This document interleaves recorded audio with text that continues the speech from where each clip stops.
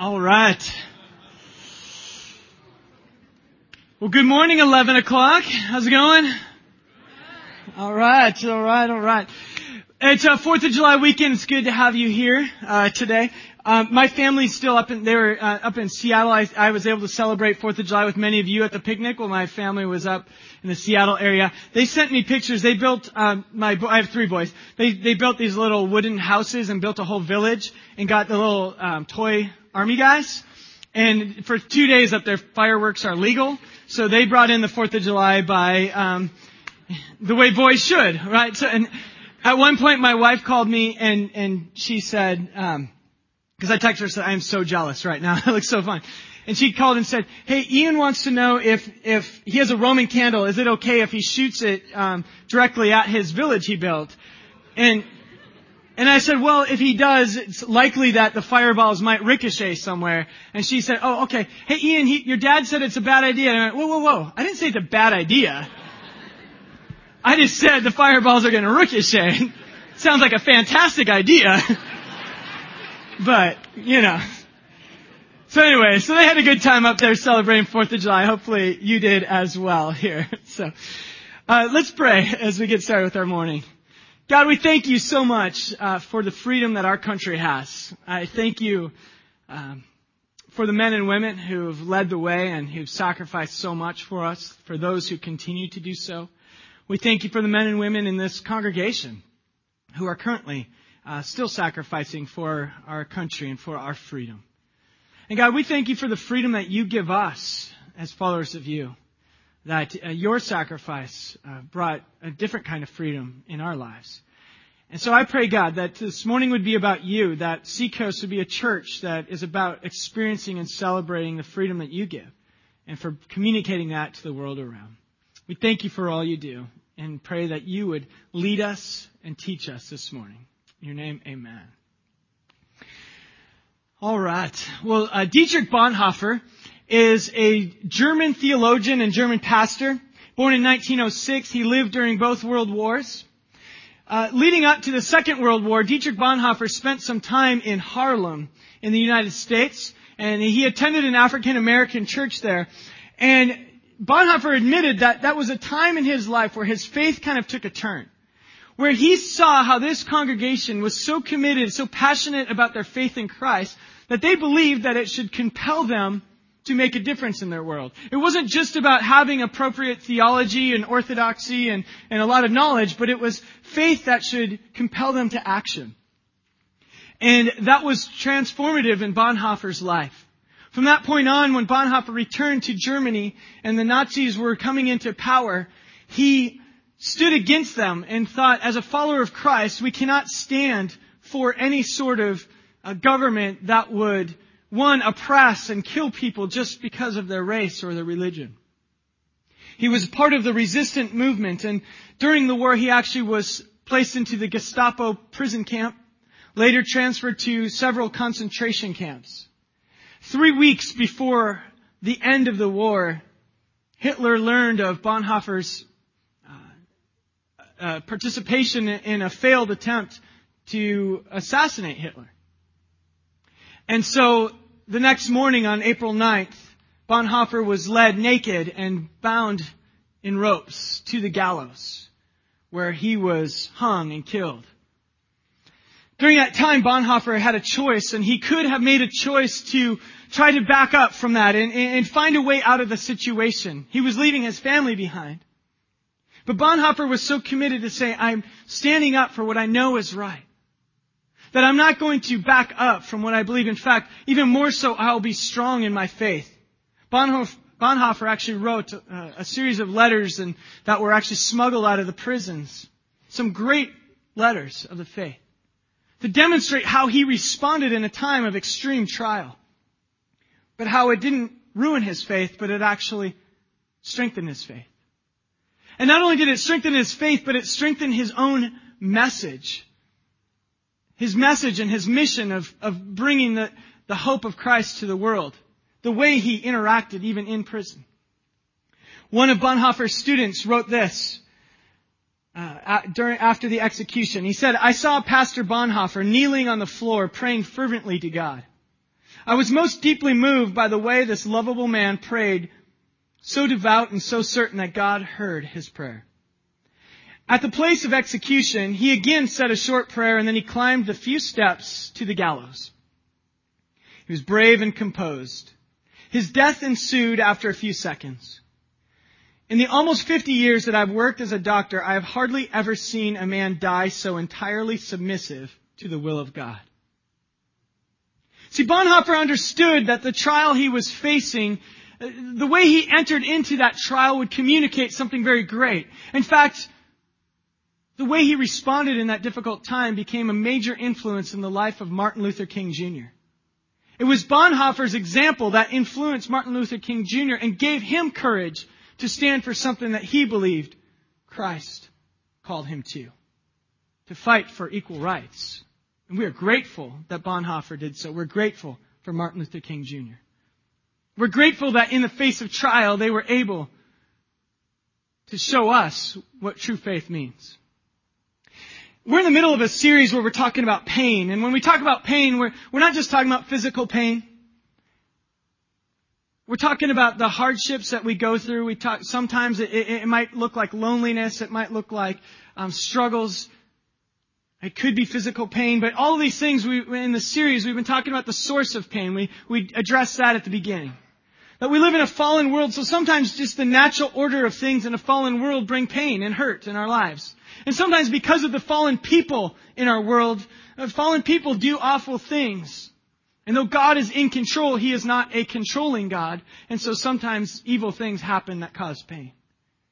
We talked about how pain can actually demonstrate and lead us to God's grace and can help us understand His love even more.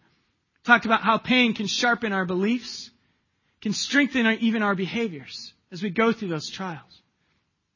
We learned that pain can also, and the trials we go through can lead to our ministry to others. The struggles and trials and pains you've gone through can then be led or used as you help others walk through the same thing. This morning we're going to take a little bit different look at it. Because we're going to admit that if you're a follower of Christ or if you're not a follower of Christ, difficult things happen to us. Would everyone agree? Yes, it does. If you don't agree, just wait. It's part of life. And so this morning what we want to look at is when those things happen, how we respond to those things. This morning we're going to explore how our response can actually, what that communicates about our message as followers of Christ and our mission as a follower of Christ. Because it's in our response, it's in how we interact with that pain that communicates something about our beliefs. And so this morning, that's what we'll explore a little bit. And before we get into it, let's just quickly review what is our mission as followers of Christ. Now, if you're here this morning and you're not a follower of Christ, you get to hear what we believe is our mission. And then you get to hear how we want to interact with that. And I hope that will serve as an encouragement to you to not make you say, oh, I'm turned away, but to say, wow, that's something I want to be a part of. So a brief review of what is our mission as followers of Christ, because we have to understand that before we can understand how our trials and our responses help or hurt our mission. So first of all, our mission, Jesus says in Matthew 28, verse 19, go into all the world, making disciples of all the nations, baptizing them in the name of the Father, the Son, and the Holy Spirit. Jesus himself said our mission is to go and to make disciples. Just as we follow Christ, we want to help others follow Christ. Paul said it this way when he said part of that, the way it looks to become a follower of Christ or to make disciples. I'll have this verse on the screen for you.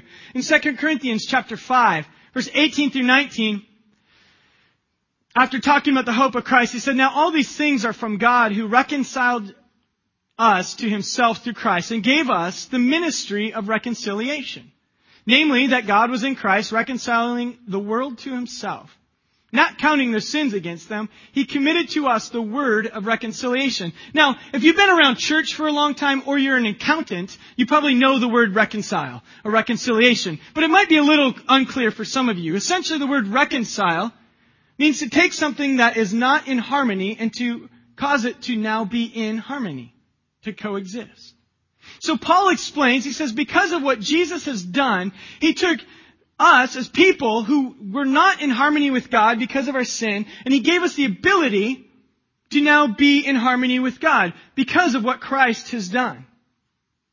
And He said, and so therefore, as followers of Jesus, your mission is to communicate this ministry or this message of reconciliation. This message that says that anyone has the ability to be in harmony with God through Christ. Anyone. That's why it's incredibly unhelpful to stand on a street corner with a sign that says God hates and put in any blank you want to for the type of people you think God hates. To walk around with that sign is not exactly the ministry of reconciliation. You're not communicating, hey, God wants to be in harmony with you. You're communicating God hates you. Now, I understand, because of sin, that separates us from God. And all of our sin separates us from God. But we're called to bring the message to people that says, you have the ability to be made in harmony with God through Christ. That's part of our message in making disciples. To help people understand that no one, I don't care what you've done or what you're into, no one's sin is so great that the death and resurrection of Christ is not enough to change that. We got to understand that. And so Paul says, hey, we're called to this ministry of reconciliation. Part of our mission of making disciples is helping people see that through Jesus, they can be in harmony with God. Paul also says in Romans chapter 10, I also have this up here for you. Romans chapter 10, he's talking about going out and people calling on the name of the Lord. And he says, how will they call on the name of Him whom they've not believed? How will they believe in Him if they've not heard? And how will they hear without a preacher? How will they preach unless they're sent? Just as it's written, how beautiful are the feet of those who bring good news of good things. In other words, Paul says part of this ministry of reconciliation, part of making disciples is going and making the message known. That word preach there is not talking about what Dale and I do of standing up here and preaching. In fact, probably the least effective way of helping people understand the love of God is standing up here and telling you it.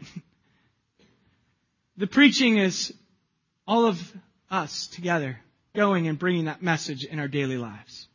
All right, so that's our mission, to make disciples. We do that by sharing with people the message of Christ, the forgiveness that's possible, the hope that is there. All right, so that's our review. You guys got it? That's our mission this morning that we're talking about when I talk about our message and our mission. So now let's look at trials and pain. And the question for us this morning is, how does our response, or how does pain, how do trials actually help or hurt? How do they affect our message? And we're going to look at just 3 points here today that I believe are found in our text, and I invite you to open up to the book of Philippians chapter 2.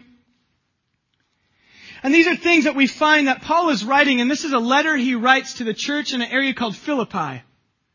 Now, we learn about Philippi, the first time we learn about it is where some of the very first Christians in Asia Minor convert. And Paul is there, and he's actually arrested, and he's beaten and flogged. It says he's put into the inner prison, not just prison, but the inner jail cell, and then in stocks. So not only is he arrested and beaten and thrown into a cell, but the inner cell, and then he's put into stocks, and that's how they're treating him because of his message about Jesus. And now, this is sometime later, he's no longer in that prison, but he's in another one, perhaps in Ephesus or in Rome, but he's writing to the church in Philippi. So this letter is to them to give them encouragement because they're in a place where they are experiencing persecution, or they are about to experience some extreme persecution for their faith. And when they are hearing about Paul being in jail and they're saying, I don't know if we can keep following Jesus because here's one of our leaders and now he's about to die and he's bound in chains. So Paul is writing to them to give them some encouragement. And we're going to pick it up in Philippians chapter 2 as we examine how trials can affect our message. Let's learn from Paul, because I think he understood trials as well as almost any of us will ever understand them. And let's pick up in verse 12 actually. He says, so then, my beloved, just as you've always obeyed, not as in my presence only, but much more in my absence, work out your salvation with fear and trembling. For it is God whose work in you, both to will and to work for His good pleasure. Now I want to stop there really quickly. Just so you know, this is a communal command He's giving. It's not a command giving to one individual. He's speaking to the church, the collective gathering of Christians in Philippi here. So when he says, work out your salvation with fear and trembling, please do not mistake this and think it means work for salvation or work to keep your salvation. Your salvation is done because of what Jesus Christ has done. He's saying because of what Christ has done within you as a community, live your lives as if what Christ has done is actually true. Work it out of fear and reverence before God. Live your lives before Him because of what He has done for you. And then he goes on to verse 14. He says, do all things without grumbling or disputing, so that you will prove yourselves to be blameless and innocent, children of God, above reproach in the midst of a crooked and perverse generation, among whom you appear as lights in the world. So let's stop right there. So I believe our first point is in here. And I'll give you the point we'll talk about. So how do trials affect our message? The first one is this. One, the trials they demonstrate that we have a new outlook on life. See, our lives of following Christ should be a little bit different than before we were following Christ. And any of you who say you're a Christian and you live exactly the same now as you did before Christ, you're probably missing something, or you were very godly before. I don't know. And maybe you've been a Christian for like 20 years, and I would even argue, if you've been a Christian for 20 years and your life today still looks like it did 20 years ago, you probably have a growth issue. Because the life of following Christ is we're continually being made into new creatures. We should be new. We should have a new outlook. And the way we respond to things should be different with Christ in our lives. Now look at what Paul says. He says, do all things without grumbling or disputing. This word grumbling is a great Greek word. It's gungudzo. And it's an automatopoeia. It's actually supposed to sound what it is. It's supposed to sound like grumbling. Gungudzo.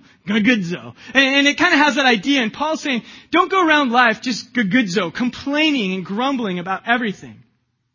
Now I know none of us in here have ever experienced people like this, but I've read it in Time magazine that sometimes, like at work, people complain a lot.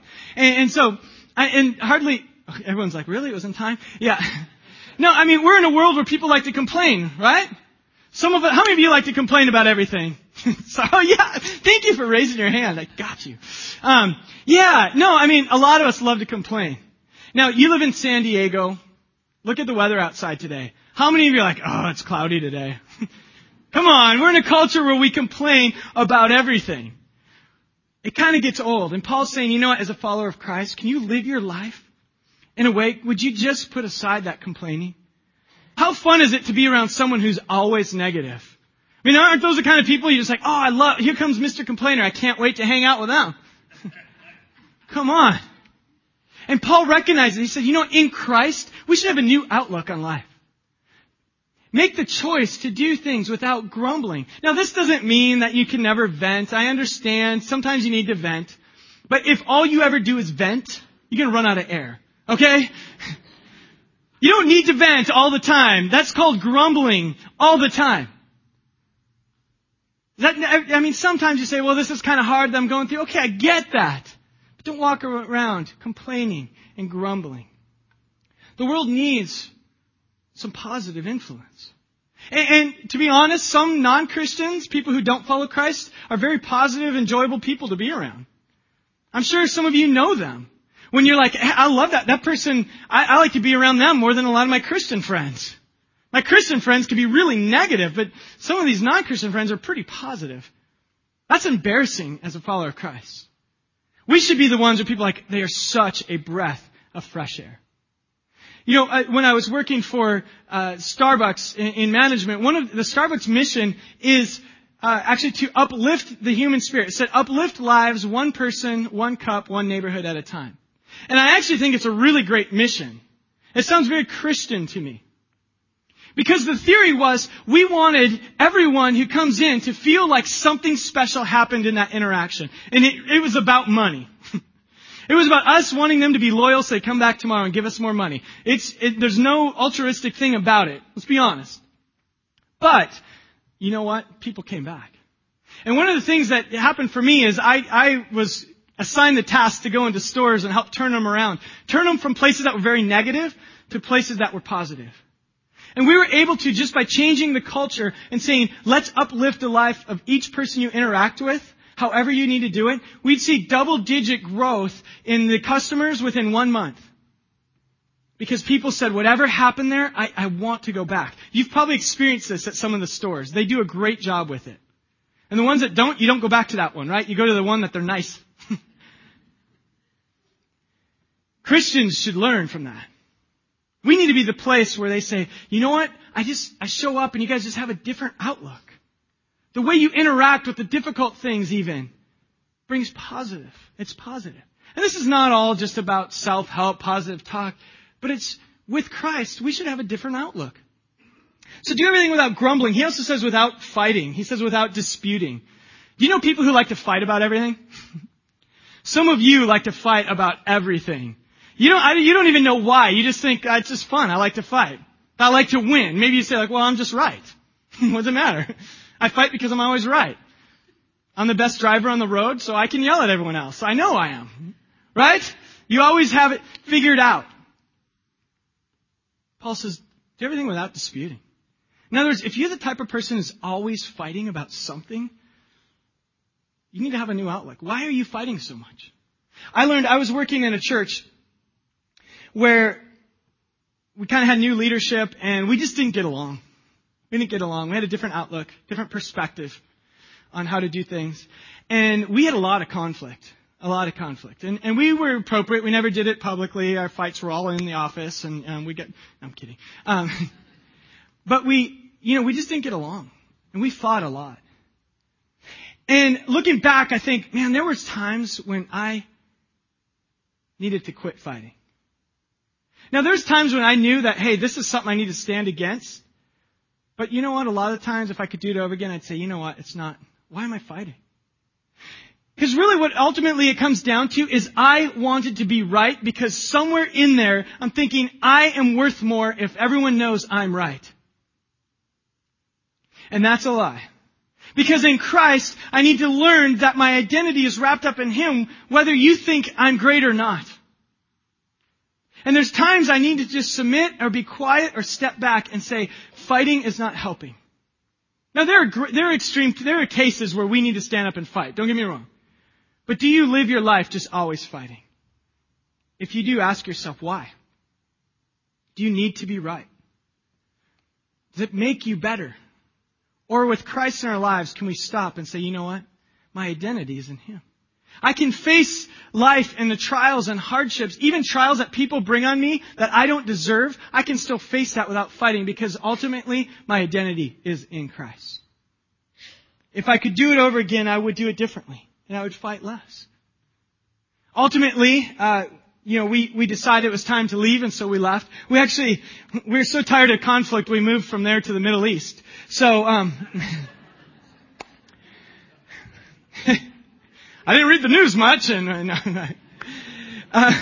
Paul writes this in 2 Corinthians chapter 5, verse 17. He says this, and we have it on the screen for you. If anyone is in Christ, he's a new creature. The old has passed, behold, the new have come. Hey, our trials communicate that we have a new outlook on life. We should be different. Okay. So our trials communicate we have a new outlook. Number 2, what do trials or heart hurts? What does pain communicate? Number 2, they communicate we have a new hope. We have a new hope. We have something different to cling to and to grasp onto. Let's go back to Philippians chapter 2. In verse 15, Paul says, you'll prove yourselves to be blameless and innocent, children of God, above reproach, in the midst of a crooked and perverse generation, among whom you appear as lights in the world. He uses this word lights in the world. It's some big, real lofty term. It's actually like stars in the cosmos. In other words, as a follower of Christ, you have the ability to bring light to the whole world. Does it sound familiar? Yeah, Jesus said something like that. You're the light of the world. In Christ, when we go through trials, we go through hard things, we have an ability to communicate that we have a new hope. The way we interact with things, we should be shining like stars in the heavens and showing people, wow, there's something different. If we respond to difficulties just like anyone who doesn't even know Christ, then they'll look at you and say, what's the difference? Why should I follow your God? You're exactly the same as me. You feel as hopeless as I do. You're as lost as I am. Why would I follow your God? See, when we go through those tough, difficult times, we have an ability to communicate to people that there's hope found in Christ. There's hope in a hopeless world. We're children of God. I love that. Being called a child of God. Do you think if we really grasped and understood the idea that we are children of God, that we should kind of, the creator of the universe who holds all things in his hands, we should probably go through life a little differently? The answer is yes. Yeah. Does it make things easier? No. But do we have a hope we can cling to? Yes. You know what? And the hard thing about this is some of you will not see that hope fulfilled on this side of heaven. Some of you are going through some difficult times, difficult things, maybe health issues, maybe issues with family. I don't know. And some of you cling to the hope that God's in control, but you might not realize the whole strength of that until heaven. But that's an amazing hope, that we have the hope of eternal life. It's not so easy sometimes. It doesn't necessarily make you feel better, but it's something we can grasp onto, that God will make this all right one day. We can cling to that. If that's all we have, that's a pretty amazing thing. I would hate to go through life thinking this is all there is. This is it. There's nothing else. We have the ability to communicate to people that there's hope that lies beyond. There's hope for today, but there's hope for tomorrow as well. And how we respond will communicate that. Again, the Apostle Paul writes in 2 Corinthians chapter 4, verse 7 through 10. I love the way he writes this, because he's been beaten and flogged, and later we learn he's shipwrecked, he's bitten by poisonous snakes, and he's thrown into prison, and he's starved, and he's all of these things for the sake of Christ. He went through some trials, I would say. I would think at some point you just go like, Paul, seriously? It's time to just retire, all right? But this is how he responds to it. After he's talking of the hope of Christ, he says, we have this treasure, this hope of Christ, in earthen vessels. And essentially he's saying in our bodies that are perishable, that can break. So that the surpassing greatness of the power will be of God and not of ourselves. We are afflicted in every way, but not crushed. We're perplexed, but we're not despairing. Persecuted, not forsaken. Struck down, but not destroyed. We're always carrying about in the body the dying of Jesus, so that the life of Jesus also may be manifest in our bodies. This sounds like someone who has hope. I get persecuted, but I'm not abandoned. I get struck down, I'm not destroyed, because my hope is in the fact that Christ is in charge of all and He gives me my identity. I mean, this is a man who has hope. He says, I'm always carrying about Christ in my body so that He may be made known in my body. The life of Christ in me. This is hope. I love that. So the way trials affect our message: 1, they demonstrate a new outlook. 2, they communicate a new hope. And 3, they bring a new focus into life. I was thinking our oldest son, when he was a preemie, he was born early and was in NICU for 10 days. We were new parents, so we had no idea what was going on. So we kind of just made it through that time. And then our youngest, 5 years or 6 years later, he came early and had an emergency C-section. He had the cord around his neck. He was still like 6-7 weeks early. He spent a month in NICU, had the tubes, had everything. And it's very easy at a time like that to not be sure where your hope is found. Say, God, we know you're in control, but can you show it a little more clearly here? And sometimes trials, I was thinking about it, is they have a tendency to, as the third one says, to bring focus, to bring a new focus in life. When everything else is stripped away and you're left with the only things you can grasp onto, then sometimes we can refocus and say, what am I really living for?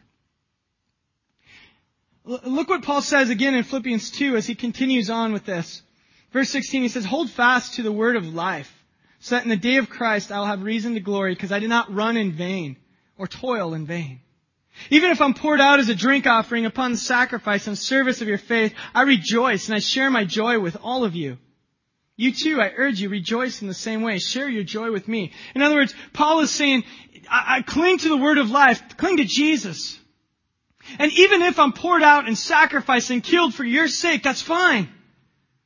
Take joy in that, because the message of Jesus being made known. Does this sound like someone who kind of has a good focus on life? As things are stripped away. Sometimes the trials and the heartache that we go through are the very thing we need to find out what's really important. How many people have faced death and come away and say, I kind of have my priorities straight now. I'm going to live a little differently. How many people on their deathbed have ever said, I should have invested so much more money in my life? They're facing their final hours and they say, oh man, the only thing I wish I had more stuff for me. You never hear that, right? I never have. I'm sure someone has said it, but most people would say, oh, if only I would have loved my family more. If only we would have spent more time together. If only I'd have done more for Christ. See, when you face those trials, sometimes focus, we get clarity. They help bring that clarity. When we were living in Israel, one of the things that we often faced there was this feeling of loneliness. Anyone who's lived overseas can certainly relate, and we have some men and women in here who've been deployed and overseas, and they certainly can relate to that sense of loneliness. And I had my wife and my kids with me, so we weren't totally alone, but still there's this kind of sense of we're just here. We're in a country we don't know, language we don't speak, and it gets kind of lonely. And even more so for my wife, because, I kind of had my bubble. I had a task, and I was doing this work at the university there, so I had a reason to be there. So I kind of had, she called it I would go to my bubble for the day. And I get to speak English to people. And so, yeah, I could escape, but there was still this sense of loneliness almost every day. And it was a weird mix of just incredible joy and feeling blessed. I live in Jerusalem. This is the coolest place to live, yet it's so difficult and lonely. And my wife often struggled with that. And I want to end this morning and just share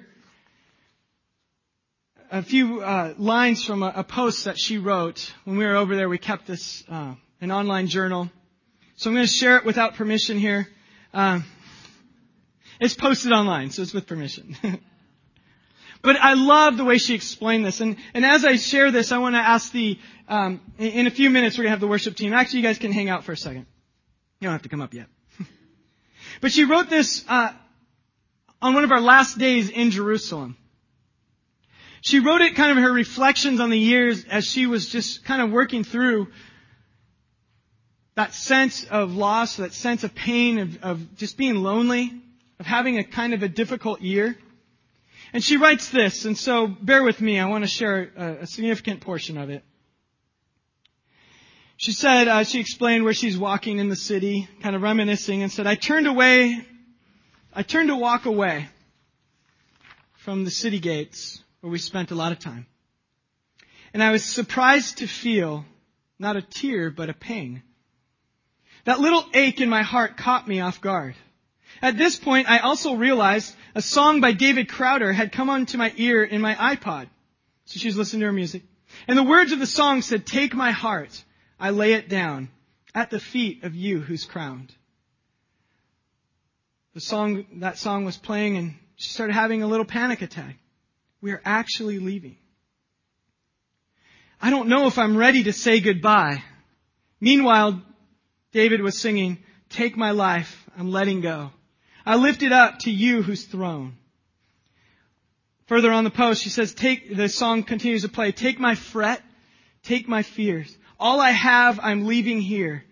Be all of my hope, be all my dreams. You're my delight, be my everything. The song continued, and said, and I will worship you, only you, Lord, and I will bow down before you, only you, Lord. Sarah goes on to write, and I actually laugh. Not because I think that worship of God is funny, but because I realize that God has done a funny thing in me this year. You see, there's a little movie that I love. It's called A Walk to Remember. Anyone familiar? Some of you? None of the guys. Okay. A Walk to Remember. It's about a pastor's daughter and a bad boy rebel cool kid. In the movie, you figure that the two will get together, but you think that eventually the girl will start to at least dress a little cuter or start acting a little cooler. But she never does.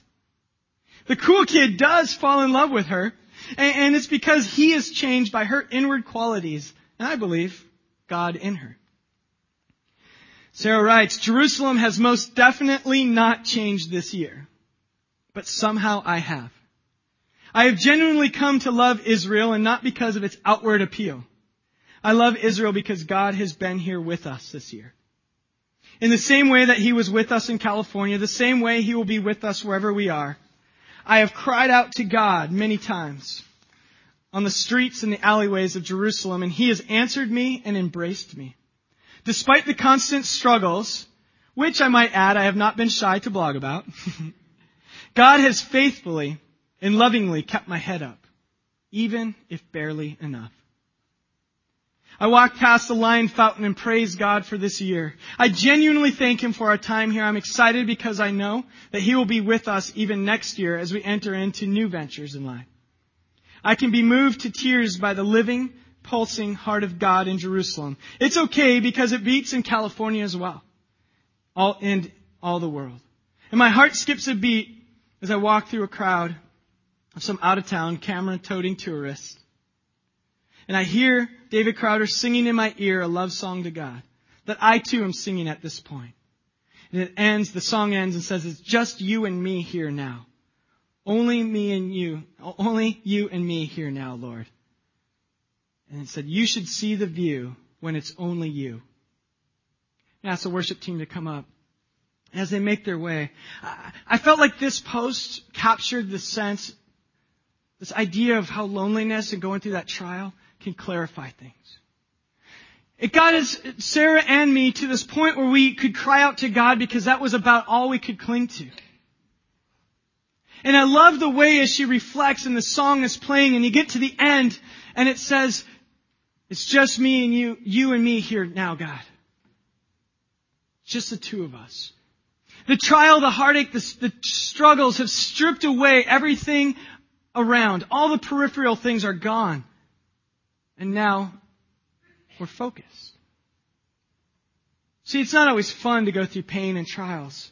But one of the benefits sometimes is it can bring what really matters to the forefront.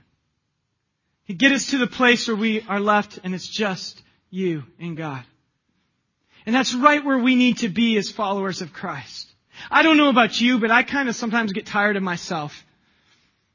I get tired of myself thinking that there's a lot of other things to live for than Christ. I get wrapped up in a whole lot of things. Dumb things sometimes. Sports scores bug me. What's that about? And sometimes I just reminded that God, I just want it to be you and me. A life sold out, living for Jesus. Bringing this message that there is hope to a world that's saying, is there really something to hope in? In the very end of that song, I think if we just think of these words, it says, you should see the view. And this is him singing to God. God, you should see the view when it's only you. When everything else has been stripped away. And I look up and all I'm looking at is my Savior. That's a pretty great view. I hate that it takes trials and heartache and difficult things to get that view, but I love getting to that view. Can we be a church that says, Jesus, we just want to be about you. We want to look and see you, focus on you. We're going to go through hard things. We're going to embrace each other, walk together, but we're going to keep our hope because we have hope in you. And we want our world, our community to know that in you there's hope. Can we be a church? That's what I want to be about. So as we enter into a time of worship, we'll also have the offering during this time. Let's just end and let God speak to your heart. Maybe there's things you need to surrender. Maybe you've been living for a lot of stuff. And this morning God's saying, are you ready to give up and focus on me? Let's pray. Lord God, I thank you that you left the ultimate example of being focused on your mission of reaching out to us, enduring the cross for us. God, I thank you that you are patient with us as we seek to live for you and bring your message to the world. I thank you that you come alongside us in our trials and our hardships. And God, as difficult as they are, I also thank you that through those trials, sometimes we are left with a razor-sharp focus on you.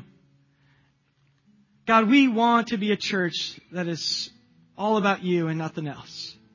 So I pray that you mold us and shape us now. You draw us to you. You draw us to the cross. You teach us, God, to respond to you as our Savior. We thank you and we give you our worship now.